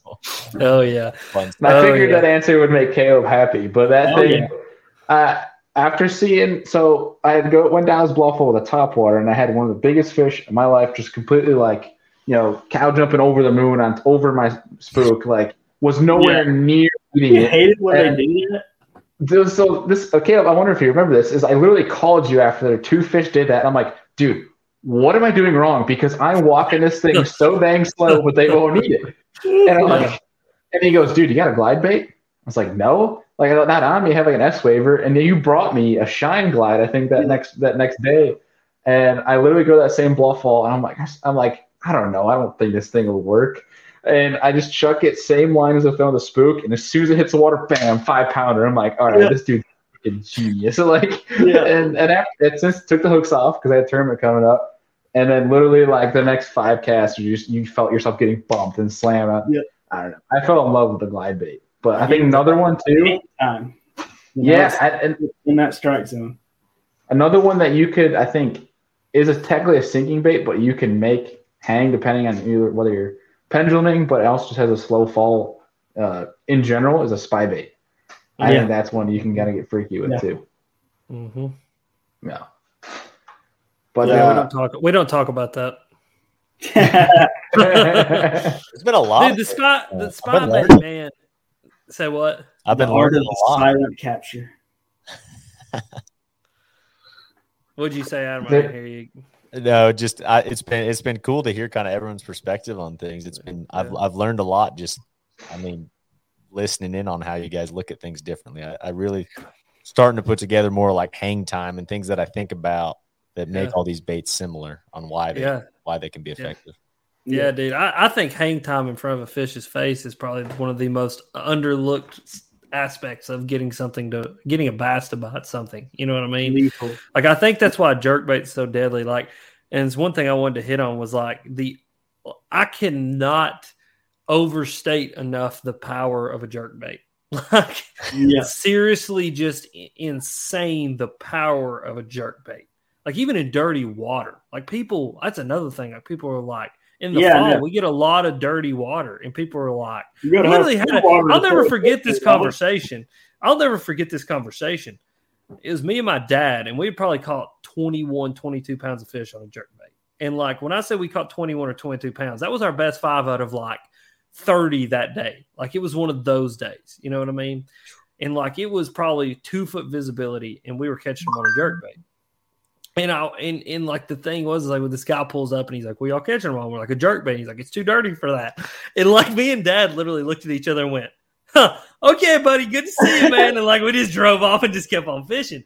But like, dude, the drawing power of that jerkbait is like, especially in the fall, man. Like all these scenarios we're talking about, whether it be the bait fish or finding them consolidated in an area or finding a school or whatever it is. Like in my book, there's only 2 baits that you can truly like hang in a fish's face, and that's a jerk bait and then some kind of Senko style bait. And even the Senko style bait wanes in that category because it eventually will sink. And so the jerk bait is something you can literally crack it and like make it do a 180, and it just sits there in that fish's face, and then crack it again, and it just sits there. And dude, like I think that fulfills every single need to kill and eat, and like it just does everything that a bass needs it to do. You know what I mean? Like It is, I don't even know how to what we could compare it to in like our world, as it's like the thing that you need. You know what I mean? Chick-fil-A. But it is the thing. Chick-fil-A, bro. Yes, Chick-fil-A. Yes, the Lord's Nuggies, like a #1 large with a Diet Coke. Jesus is Chick-fil-A sauce, like Jesus is chicken. Yes, absolutely. The Lord's Nuggies. It's like it's like if someone goes, "Do you want Chick-fil-A?" You don't go, "No, I don't want Chick-fil-A." You say, "Yes, I want Chick-fil-A," and are you buying? And that's what a jerkbait does for a bass. You know what I mean? Yeah, exactly. Take my money. So powerful. Yeah. I mean, so many big fish on a jerkbait year round. I mean, dead of summer to dead of winter, doesn't matter. Conditions, like Alex was saying, cloudy, sunny, stained water, shallow water, deep water, you name it. And again, that's that hang time, being able to put a bait in a fish's face and leave it there. Yep. And that's another thing too, is experiment with retrieves, experiment with different brands of jerkbait. Because Tactical Bassin does some great videos on that as far as like different jerk baits for different times of the year. And that really does apply. There's certain kinds of jerk baits that fish like in warm water. There's certain kinds of jerk baits that they like in colder water. But I'll tell you, one of the most killer retrieves in warmer water when you're getting to the fall, especially in this transition time, a lot of guys are sitting out there cracking a jerk bait, and they're cracking it. Just fishing it like everyone knows to fish a jerkbait. Get out there, throw it out there, sweep it like a Carolina rig, stop it, reel up the slack, sweep it again, reel up the slack, sweep it again, reel up the slack. Literally that. Or burn and stop it. If you're in the summertime and you get around fish that are schooling and really hard to catch, burn that thing down there, whether it's a silent one or a rattling one. Burn it down there, stop it. Burn it down there, stop it, burn it. And then when you get to where that school of fish is, burn it really hard and just kill it and just leave it in front of their face. And as soon as you go to turn that handle again, you better hold on because they're going to take the rod from you. Mm-hmm. It's just like treat it like it could be a crankbait. It could be a jerkbait. It doesn't matter. Whatever you think it is, it's something that sits there. Mm-hmm. It suspends. Like I do the same thing. I make crankbaits suspend all the time. A lot of my small body cranks, I've weighted out to where they'll suspend. So I can reel that thing down there and kill it. And just leave it there. If it's dead of winter, I might leave that thing there 10, 15 seconds, and then all of a sudden my cricket will just start walking off. And that's one thing that like I don't communicate it on my videos very often because it's something that I think people, it's like, I don't know, it's like almost I want people to discover it on their own. You know what I mean? It's like I want them to go. It's like so I cool want them to be figured out. Yeah, like I want them to be standing on the water and go, well, that son of a bitch. You know what I mean? Because like I'll be like, you need to be fishing 2x strong hooks on this bait, and you need to be it's a number 6 2x strong hook, and they're like, why are you fishing such a heavy hook? Are you worried about the hooks bending out? And I'm like, no, it's not really it. Just like, and it's what it does is it turns this bait into a suspending crankbait and or a slow rising crankbait. And I mean, I have cranks in the box that, Spro rock crawlers and stuff like that, again, letting some juicy information out here, hot take, that, when I reel them down there, they don't go whoop, they reel them down there and they just kind of, and just barely move back up. It's killer, dude. It's killer, dude. You get one with this. Yeah. And especially like the winter, late fall into the winter, man, the more turbulent the water gets, the more adverse the fishing conditions get, the more pressure a place has. I mean, whatever factor it is that puts pressure on fish, it makes them not want to eat. It's an instinctual drive of self-preservation, and you have to make that fish go against that self-preservation instinct. And I think as anglers, that's the single hardest thing. That's our single hardest job, is to trick the fish. You know what I mean? Yeah. And I think the two ways that we can do that, well, really the biggest way that we do that, and this was said to me, and I wanted this to come up in the podcast at some point or another, because this is probably one of the most prolific things I've ever had said to me in my whole entire life. And it was said to me by a saltwater fishing guide. And he said, you got to make the fish feel like they found it. And I was like, damn. I've never had anybody put it to me that way before. It's Dude, it's the same thing with women. That's it, man. And I was like, Chick-fil-A. They found decent chicken nuggets. I mean, and when he said that to me, he was talking in reference to redfish and speckled trout. But when he said that, I was like, damn, that's it. You got to make these fish feel like they found it.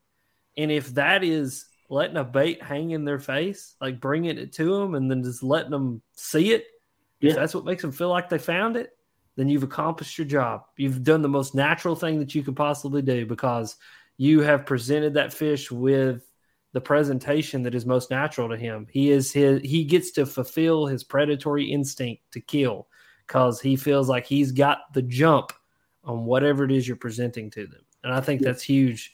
And, we've gone off the rabbit hole here, but I mean, it's that jerkbait mentality, like a jerkbait fishing kind of idea. And why I wanted to talk about it is because it is the bait for me that really makes the fish feel like you get to make them react. And then in certain situations, you get to make them feel like they found it.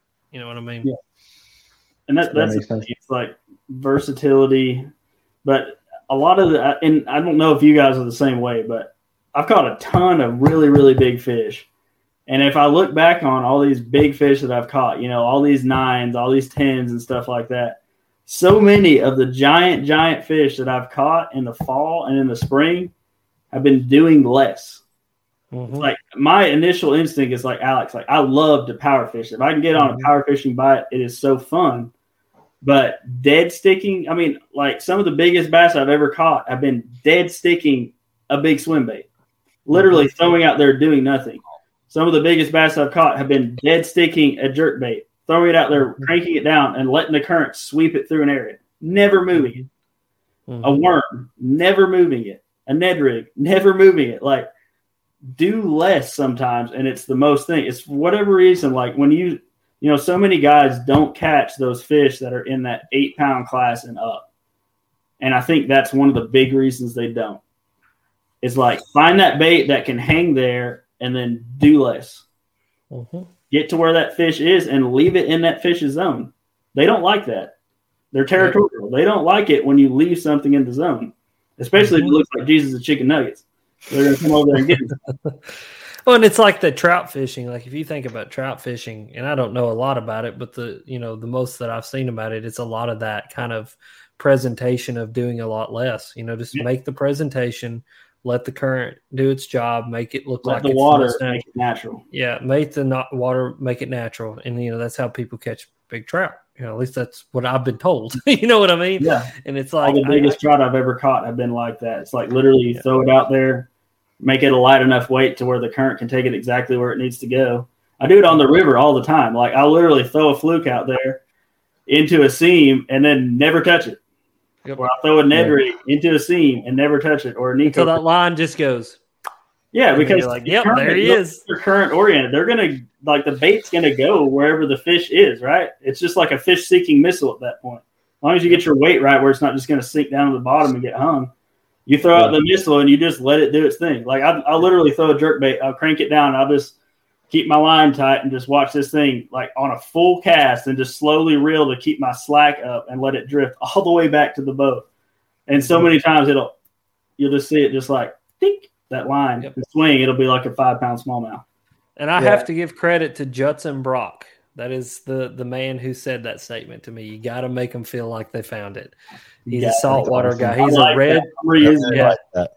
He's a red fishing speckled trout guide down in South Carolina, and he is the man. So, that's such a good point, especially Caleb, when you talk about like doing nothing with your bait. It's like, and Joe LaBarbera here is saying the same thing, like fishing the St. Lawrence River, and that's exactly true. And Deacon, I'm sure you can test the same thing. Is a lot of guys, I shouldn't say a lot of guys, there's a few guys that I was around that were saying the same thing. Like, and some of my very good smallmouth buddies that are, Great Lakes hammers, they might hate us for talking about this, but like you see a lot of guys drop shot and they'll drop on fish and they're sitting there shaking it. When really, if you just drop it and you let that line slack and let that bait fall naturally, you'll just pick up you'll feel it in the line, or you just pick up your slack and your rod was already starting to bend, like it's on there. Yeah. And like I was sitting at the campfire with Greg Mansfield the day or 2 days before they wanted to open, and he goes, dude, I drop on him, I move the bait around, I can't get him to eat it. I let it he goes, the only way I can get him to eat is if like I see him on the graph, I drop down, I leave my line slack, and I just let it go down the current naturally. Because I don't do anything with it, and you pick up, and then there's a 5-pounder. Yeah. Because you're never going to be able to make your bait look better than the current does. No. Never. Yeah. It's going to do everything it needs to do by itself. Yep. Mm-hmm. I mean, dude, and that's like, for me, one of my big confidence baits of a Senko style bait, stick bait. I mean, like over the past few years, stick bait for me has just become more and more prevalent just because of pressure. And like a lot of people I see fishing a stick bait, they fish it like a jerk bait. Like they throw it in there and it's like a fluke. Yeah, tat, tat, tat. And I'm like, dude, I'm like, and literally like kayak fishing has made me do this bait. That's one of the reasons I've loved my kayak fishing experience, and I've translated it to the boat, is just going, whoop, throw it in there and just go. And it's like, all right, I'm going to be like this. Yeah, like I'm going to be like the old man sipping his coffee, just holding the rod tip. And it's because, in a lot of situations I'm fishing current. I'm fishing moving water. And that current grabs that thing and it starts drifting. And I mean, you just drift it past that spot, making fish feel like they found it. And that line goes tick.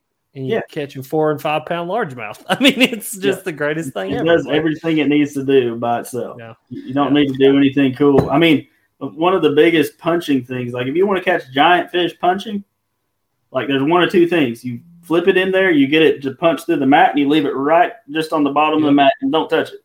Just leave it there. Yep. And the big fish will come up and eat it off the bottom of the mat. Or the other bite is you let it drop through and you let it hit the bottom and just leave it there. It's sitting there. Yep. Or pull it halfway up and just leave it sitting there. Yeah. Like I can't tell you how many fish don't do this. And you see a lot of guys sitting there ripping that thing up and down, and sometimes that is a bite. Sometimes that works. Sure. But if you want to catch a monster underneath the mat, kill it. Yep. My mat fishing experiences. Do cool stuff. Let it do its own. Yeah, I mean, my mat fishing experiences is punch in there and let it hit the bottom, pull it halfway up, pull it all the way to the top, let it sit. Yeah, and dude, I can't tell you how many I've had literally letting it set right underneath the bottom.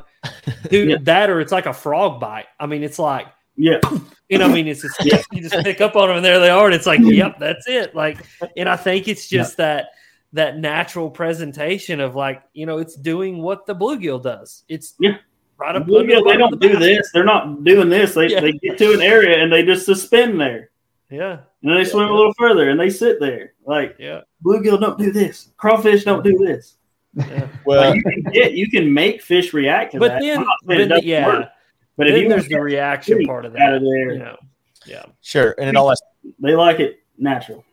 And it all has to come into play right in your strategy if you're trying to catch a bunch of fish in a day, if you're chasing a big one. But to me, also, you look at bait manufacturers and all these different, we were talking all about all kinds of stuff before this podcast about secret baits and all this and that. And it's like, when it comes to slower presentations, think about some of the best fish catchers out there. They are baits that don't move. It's the chunk on the back of a jig that literally just goes like this, right? Like it's not doing this. It's just, everything's just so gentle. A tube, man. How many big fish have been caught on a freaking tube? A Senko, it's things that don't make a bunch of movement that are very natural. And when there is a current situation, it naturally flows in that current. It's just, you're dead on. There's either kind of that reaction mindset, or then when you're slowing down, it's like, man, sometimes it's something so simple. It's crazy. Yeah. Well, it's, if you think about nature itself, I don't care if it's fish or if it's deer or if it's just nature, period. Like your dog, even, like your dog, obviously he'll run around the house and act like an idiot, but like, in day-to-day movements, he just kind of eases around. Deer, they just kind of ease around. Bass do the same thing. Like, I saw some bass up on, up in the water column the other day, and I could see them with my eyes. And when I got up on them, they didn't like swim away really fast. They just kind of eased off. You know what I mean? Like that more, I think that's why those baits that don't do a whole lot are so effective, is because it's natural. I mean, it's very natural unless something is in danger of dying. Yeah. For it to just kind of just ease. Like it just eases around. Animals ease around. They don't want to expend energy, because the expenditure of energy means that they have to have an intake of energy. And sometimes an intake of energy is not worth the expenditure. You know what I mean? And so it's like this instinctual balance. It's this instinctual push-pull of like, what is this worth to me to make this movement? Whereas we as humans, we don't have to really worry about that in a certain sense. You know what I mean? Like if we want something to eat, we go to the cabinet and we get it. Whereas a bass is an ultimate predator, a true predator. He has to play that push-pull game of what is this worth to me to make this move that I need to make to eat this, or to get away from this, or to do this. You know what I mean? Yeah. That's me, dude. That's the geeky, like, bass fishing side of me. Like, I will get into the science with y'all and we will talk biology. Dude, I think that is such a pivotal player in bass catching bass, is knowing what a bass does and why it does it. So, yeah, that's the thing that always in my head. Like when I'm power fishing, make a fish react, because like catching a giant fish on reaction bait is super possible. But the bigger the fish is, I feel like the smaller the strike zone is on that fish. Because like you said, it's like that fish is smart. It's not going to a 10-pounder is not going to run 8 foot to eat a rattle trap. It's just not. You're going to hit her in the mouth with it. A 3-pounder might run 5 foot to hit a rattle trap. Mm-hmm. But when you're talking about reaction baits, make them react. And that's where finding the spot on the spot is so important. What is the cast that the right fish is on? Make that fish react. And then if he doesn't react to that, when you slow down, slow way down. Don't like fish a drop shot like a crackhead in there. It's like slow way down and put something in that fish's zone and kill it. That's how you catch giant fish. Hey, man, you got any more of that Max scent, man? Any more of that Max scent, man? Got any flatworms? Oh, my God. I could just go for another flatworm right now. Yeah. It's a flatworm, dude. Give me some flatworms, man. Yeah. That's the way it is, though. It's just like, find a spot on the spot and like try to make that fish react. Like hit him in the head with it and then try to make him react. And then if that doesn't work, hit him in the head with it and kill it and leave it there. Like that's how you catch the fish that a lot of people want to catch. Oh, my dad dropping it right here. He says, I ease into the Mexican restaurant. Yeah. Just ease on down in there and get him some queso, son. Making me hungry now. Dude. Yeah, but that's great. That's good stuff. That's funny. Well, I know we went on like 100 different tangents, but is there anything remaining fall fishing that we should cover before we sign off here tonight? I'm going to have to sign off here pretty soon. I think everyone's beat right now. Yeah. I would say my one thing for fall fishing is just go do it. Like go out there, spend the hours, and just go fishing. Like as frustrating as it can be, it can get real good real quick. Like I can't tell you how many fall fishing days that I've gone out there and been so frustrated, and then within 30 minutes, I'm the happiest dude on the lake because I've sacked them up. You know what I mean? Like.